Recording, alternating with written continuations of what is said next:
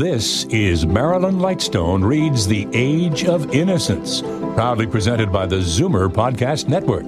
Now, without further ado, here is Marilyn to read us The Age of Innocence, Edith Wharton's 1920 Pulitzer Prize-winning masterpiece. Book 2, Chapter 19. The day was fresh, with a lively spring wind full of dust. All the old ladies in both families had got out their faded sables and yellowing ermines, and the smell of camphor from the front pews almost smothered the faint spring scent of the lilies banking the altar. Newland Archer, at a signal from the sexton, had come out of the vestry and placed himself with his best man on the chancel step of Grace Church. The signal meant that the brougham bearing the bride and her father was in sight, but there was sure to be a considerable interval of adjustment and consultation in the lobby, where the bridesmaids were already hovering like a cluster of Easter blossoms. During this unavoidable lapse of time, the bridegroom, in proof of his eagerness, was expected to expose himself alone to the gaze of the assembled company, and Archer had gone through this formality as resignedly as through all the others which made of a 19th-century New York wedding a rite that seemed to belong to the dawn of history. Everything was equally easy, or equally painful, as one chose to put it, in the path he was committed to tread, and he had obeyed the flurried injunctions of his best man as piously as other bridegrooms had obeyed his own in the days when he had guided them through the same labyrinth. So far, he was reasonably sure of having fulfilled all his obligations. The bridesmaids' 8 bouquets of white lilac and lilies of the valley had been sent in due time, as well as the gold and sapphire sleevelings of the 8 ushers, and the best man's cat's eye scarf pin. Archer had sat up half the night trying to vary the wording of his thanks for the last batch of presents from men friends and ex-lady-loves. The fees for the bishop and the rector were safely in the pocket of his best man. His own luggage was already at Mrs. Manson Mingott's, where the wedding breakfast was to take place, and so were the traveling clothes into which he was to change, and a private compartment had been engaged in the train that was to carry the young couple to their unknown destination, concealment of the spot in which the bridal night was to be spent being one of the most sacred taboos of the prehistoric ritual. "Got the ring all right?" whispered young van der Luyden Newland, who was inexperienced in the duties of a best man and awed by the weight of his responsibility.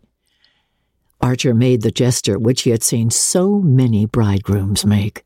With his ungloved right hand, he felt in the pocket of his dark grey waistcoat and assured himself that the little gold circlet, engraved inside Newland to May, April 12, 1877, was in its place. Then, resuming his former attitude, his tall hat and pearl-grey gloves with black stitchings grasped in his left hand, he stood, looking at the door of the church.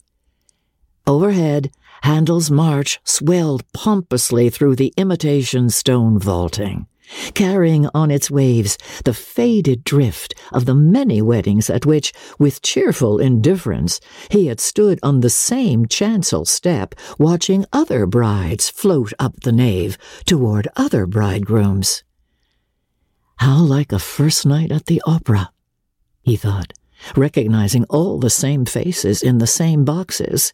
No, pews, and wondering if, when the last trump sounded, Mrs. Selfridge Mary would be there with the same towering ostrich feathers in her bonnet, and Mrs. Beaufort with the same diamond earrings and the same smile, and whether suitable proscenium seats were already prepared for them in another world. After that, there was still time to review, one by one, the familiar countenances in the first rows, the women's sharp with curiosity and excitement, the men sulky with the obligation of having to put on their frock coats before luncheon and fight for food at the wedding breakfast, Too bad the breakfast is at old Catherine's. The bridegroom could fancy Reggie Chivers saying, but I'm told that Lovell Mingott insisted on its being cooked by his own chef, so it ought to be good if one can only get at it. And he could imagine Sillerton Jackson adding with authority, My dear fellow, haven't you heard? It's to be served at small tables in the New English fashion.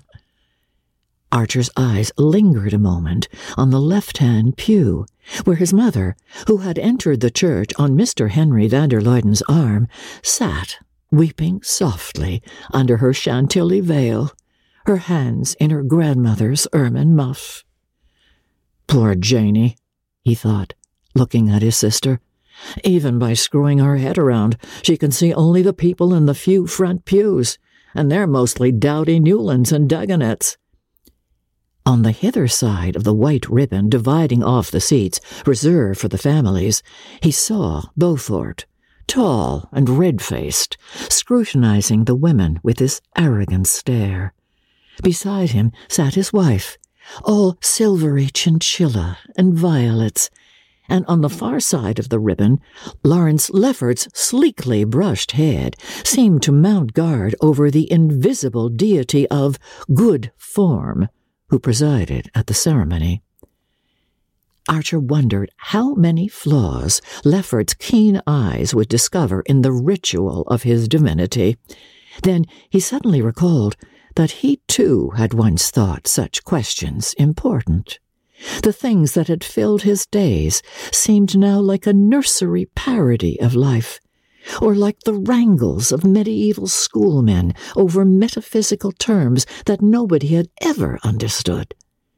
A stormy discussion as to whether the wedding presents should be shown had darkened the last hours before the wedding, and it seemed inconceivable to Archer that grown-up people should work themselves into such a state of agitation over such trifles, and that the matter should have been decided in the negative by Mrs. Welland saying, with indignant tears, I should as soon turn the reporters loose in my house. Yet there was a time when Archer had had definite and rather aggressive opinions on all such problems, and when everything concerning the manners and customs of his little tribe had seemed to him fraught with world-wide significance. And all the while, I suppose, he thought, real people were living somewhere, and real things happening to them. There they come! Breathed the best man excitedly, but the bridegroom knew better.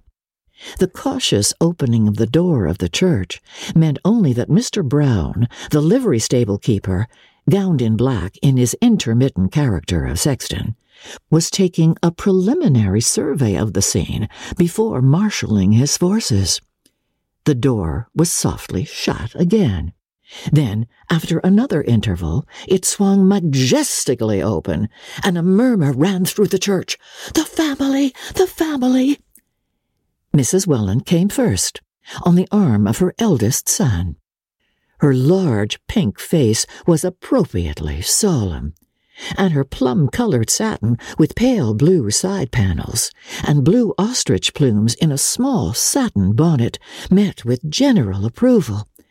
But before she had settled herself with a stately rustle in the pew opposite Mrs. Archer's, the spectators were craning their necks to see who was coming after her.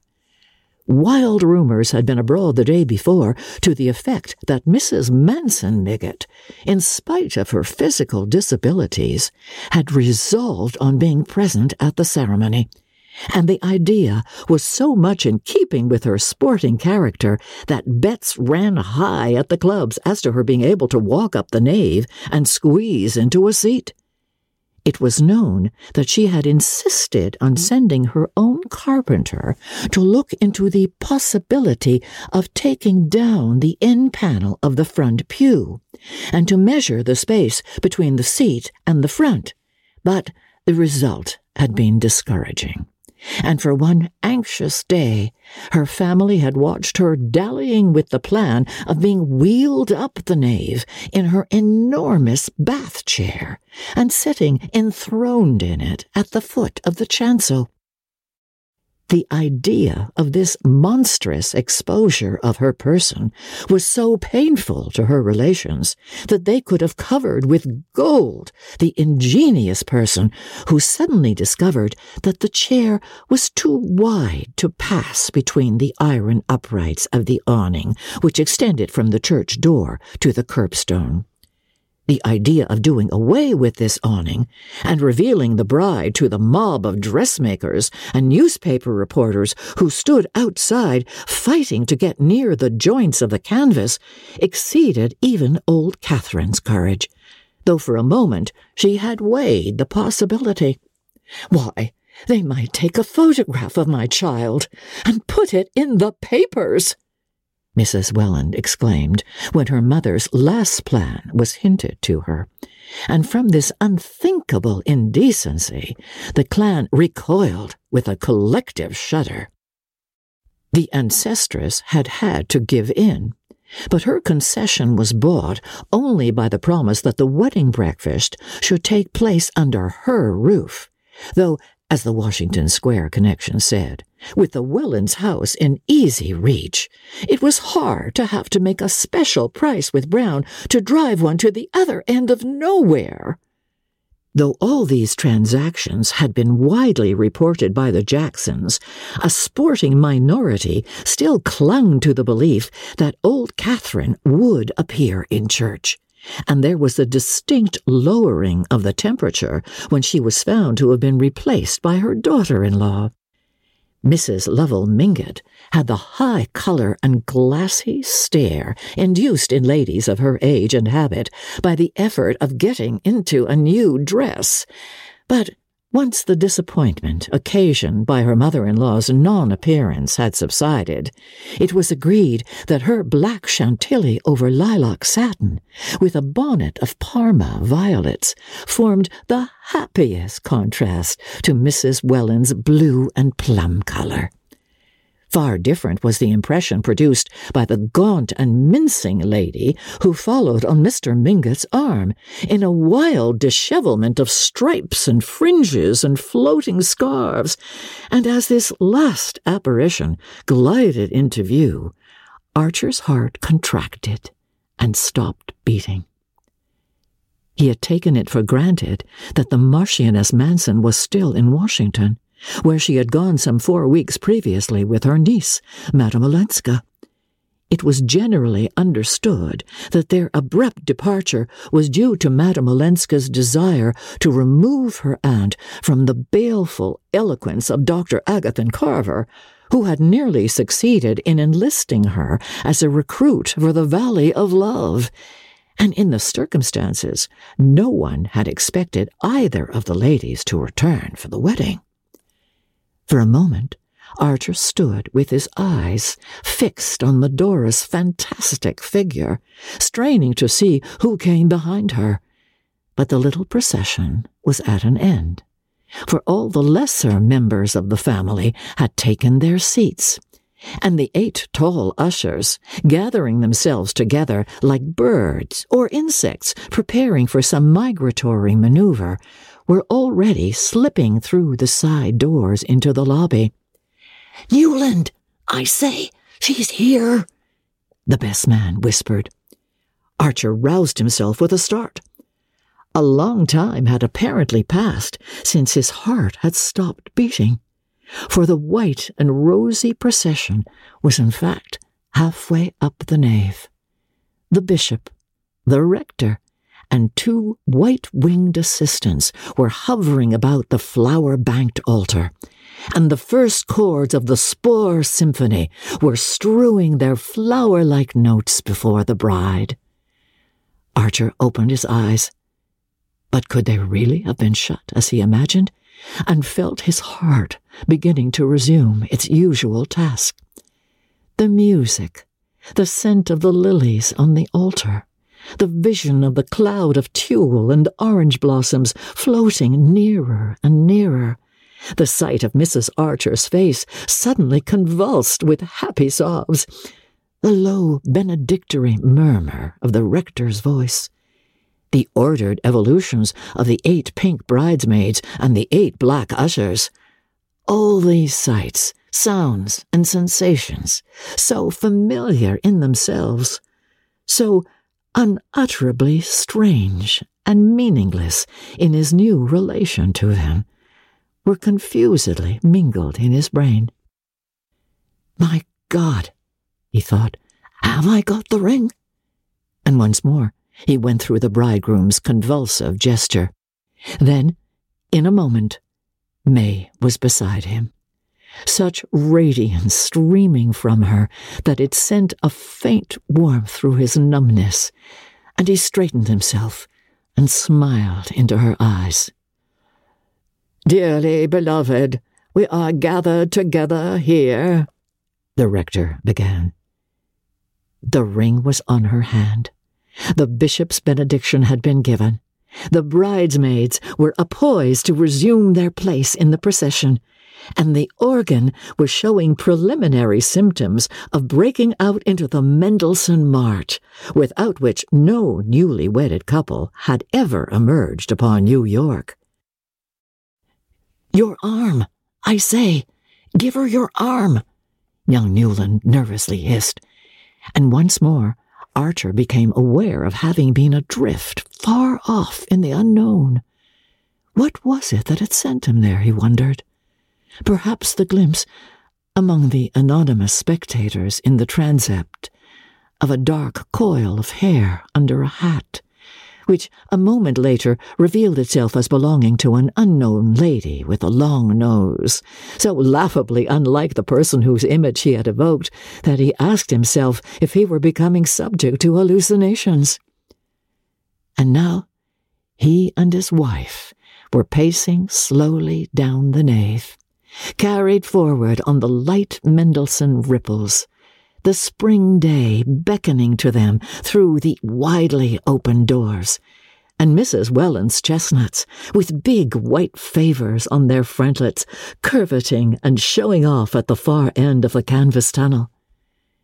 The footman, who had a still bigger white favour on his lapel, wrapped May's white cloak about her, and Archer jumped into the brougham at her side. She turned to him with a triumphant smile, and their hands clasped under her veil. "Darling," Archer said, and suddenly the same black abyss yawned before him, and he felt himself sinking into it, deeper and deeper, while his voice rambled on smoothly and cheerily. "Yes, of course I thought I'd lost the ring. No wedding would be complete if the poor devil of a bridegroom didn't go through that.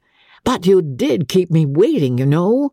I had time to think of every horror that might possibly happen." She surprised him by turning in full Fifth Avenue and flinging her arms about his neck. "But none ever can happen now, can it, Newland? As long as we two are together?" Every detail of the day had been so carefully thought out that the young couple, after the wedding breakfast, had ample time to put on their traveling clothes, descend the wide Mingot stairs between laughing bridesmaids and weeping parents, and get into the brougham under the traditional shower of rice and satin slippers, and there was still half an hour left in which to drive to the station, buy the last weeklies at the bookstall with the air of seasoned travellers, and settle themselves in the reserved compartment in which May's maid had already placed her dove-colour travelling cloak and glaringly new dressing bag from London.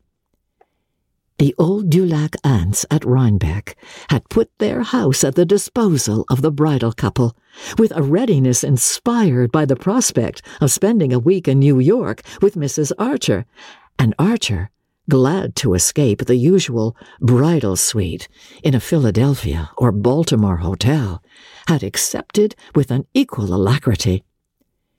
May was enchanted at the idea of going to the country, and childishly amused at the vain efforts of the 8 bridesmaids to discover where their mysterious retreat was situated. It was thought very English to have a country house lent to one, and the fact gave a last touch of distinction to what was generally conceded to be the most brilliant wedding of the year.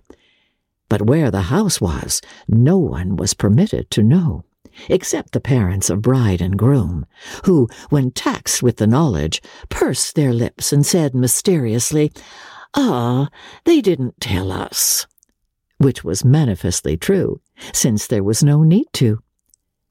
Once they were settled in their compartment, and the train, shaking off the endless wooden suburbs, had pushed out into the pale landscape of spring, talk became easier than Archer had expected. May was still, in look and tone, the simple girl of yesterday, eager to compare notes with him as to the incidents of the wedding, and discussing them as impartially as a bridesmaid talking it all over with an usher. At first, Archer had fancied that this detachment was the disguise of an inward tremor, but her clear eyes revealed only the most tranquil unawareness. She was alone for the first time with her husband, but her husband was only the charming comrade of yesterday. There was no one whom she liked as much, no one whom she trusted as completely, and the culminating lark of the whole delightful adventure of engagement and marriage was to be off with him, alone on a journey, like a grown-up person, like a married woman, in fact. It was wonderful that, as he had learned in the mission garden at St. Augustine, such depths of feeling could coexist with such absence of imagination. But he remembered how, even then, she had surprised him by dropping back to inexpressive girlishness as soon as her conscience had been eased of its burden, and he saw that she would probably go through life dealing to the best of her ability with each experience as it came, but never anticipating any by so much as a stolen glance. Perhaps that faculty of unawareness was what gave her eyes their transparency, and her face the look of representing a type rather than a person, as if she might have been chosen to pose for a civic virtue or a Greek goddess. The blood that ran so close to her fair skin might have been a preserving fluid rather than a ravaging element. Yet her look of indestructible youthfulness made her seem neither hard nor dull, but only primitive and pure.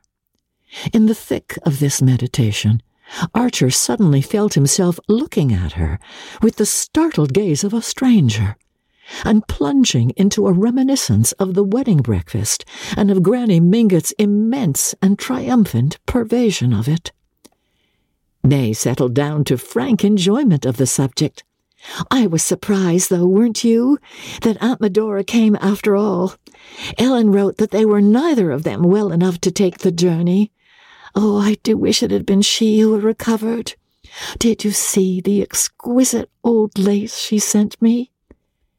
He had known that the moment must come sooner or later, but he had somewhat imagined that by force of willing he might hold it at bay.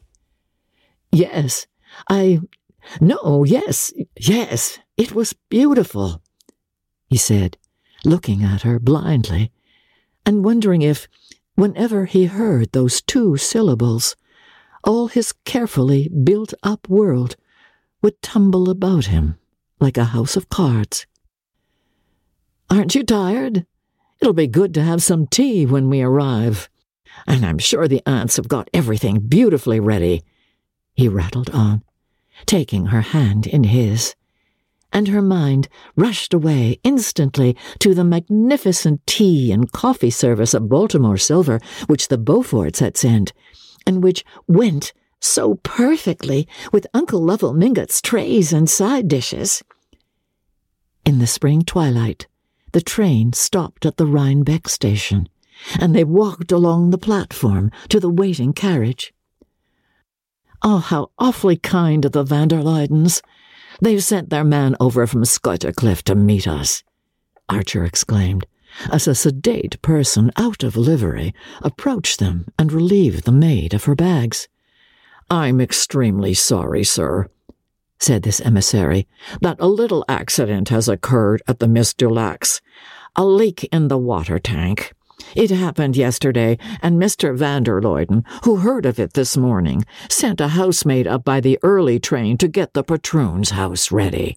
It will be quite comfortable, I think you'll find, sir, and the Miss Dulacs have sent their cook over, so that it will be exactly the same as if you'd been at Rhinebeck."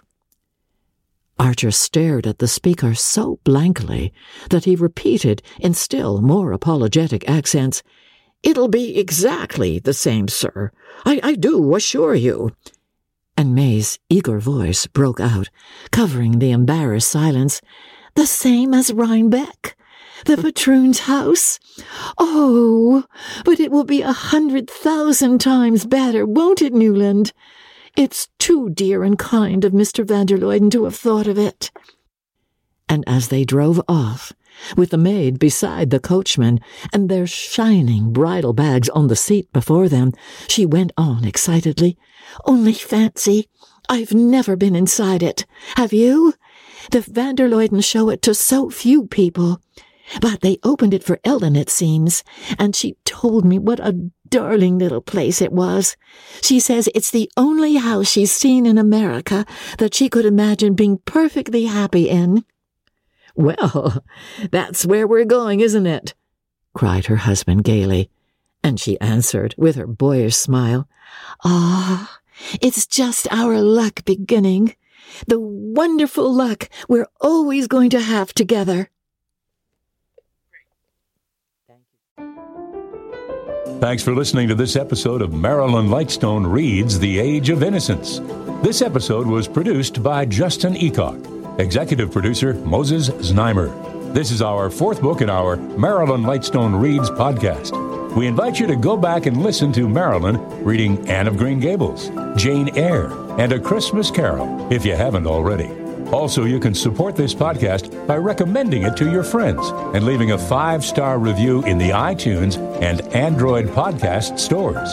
And while you're there, look for a variety of other quality podcasts proudly presented by the Zoomer Podcast Network.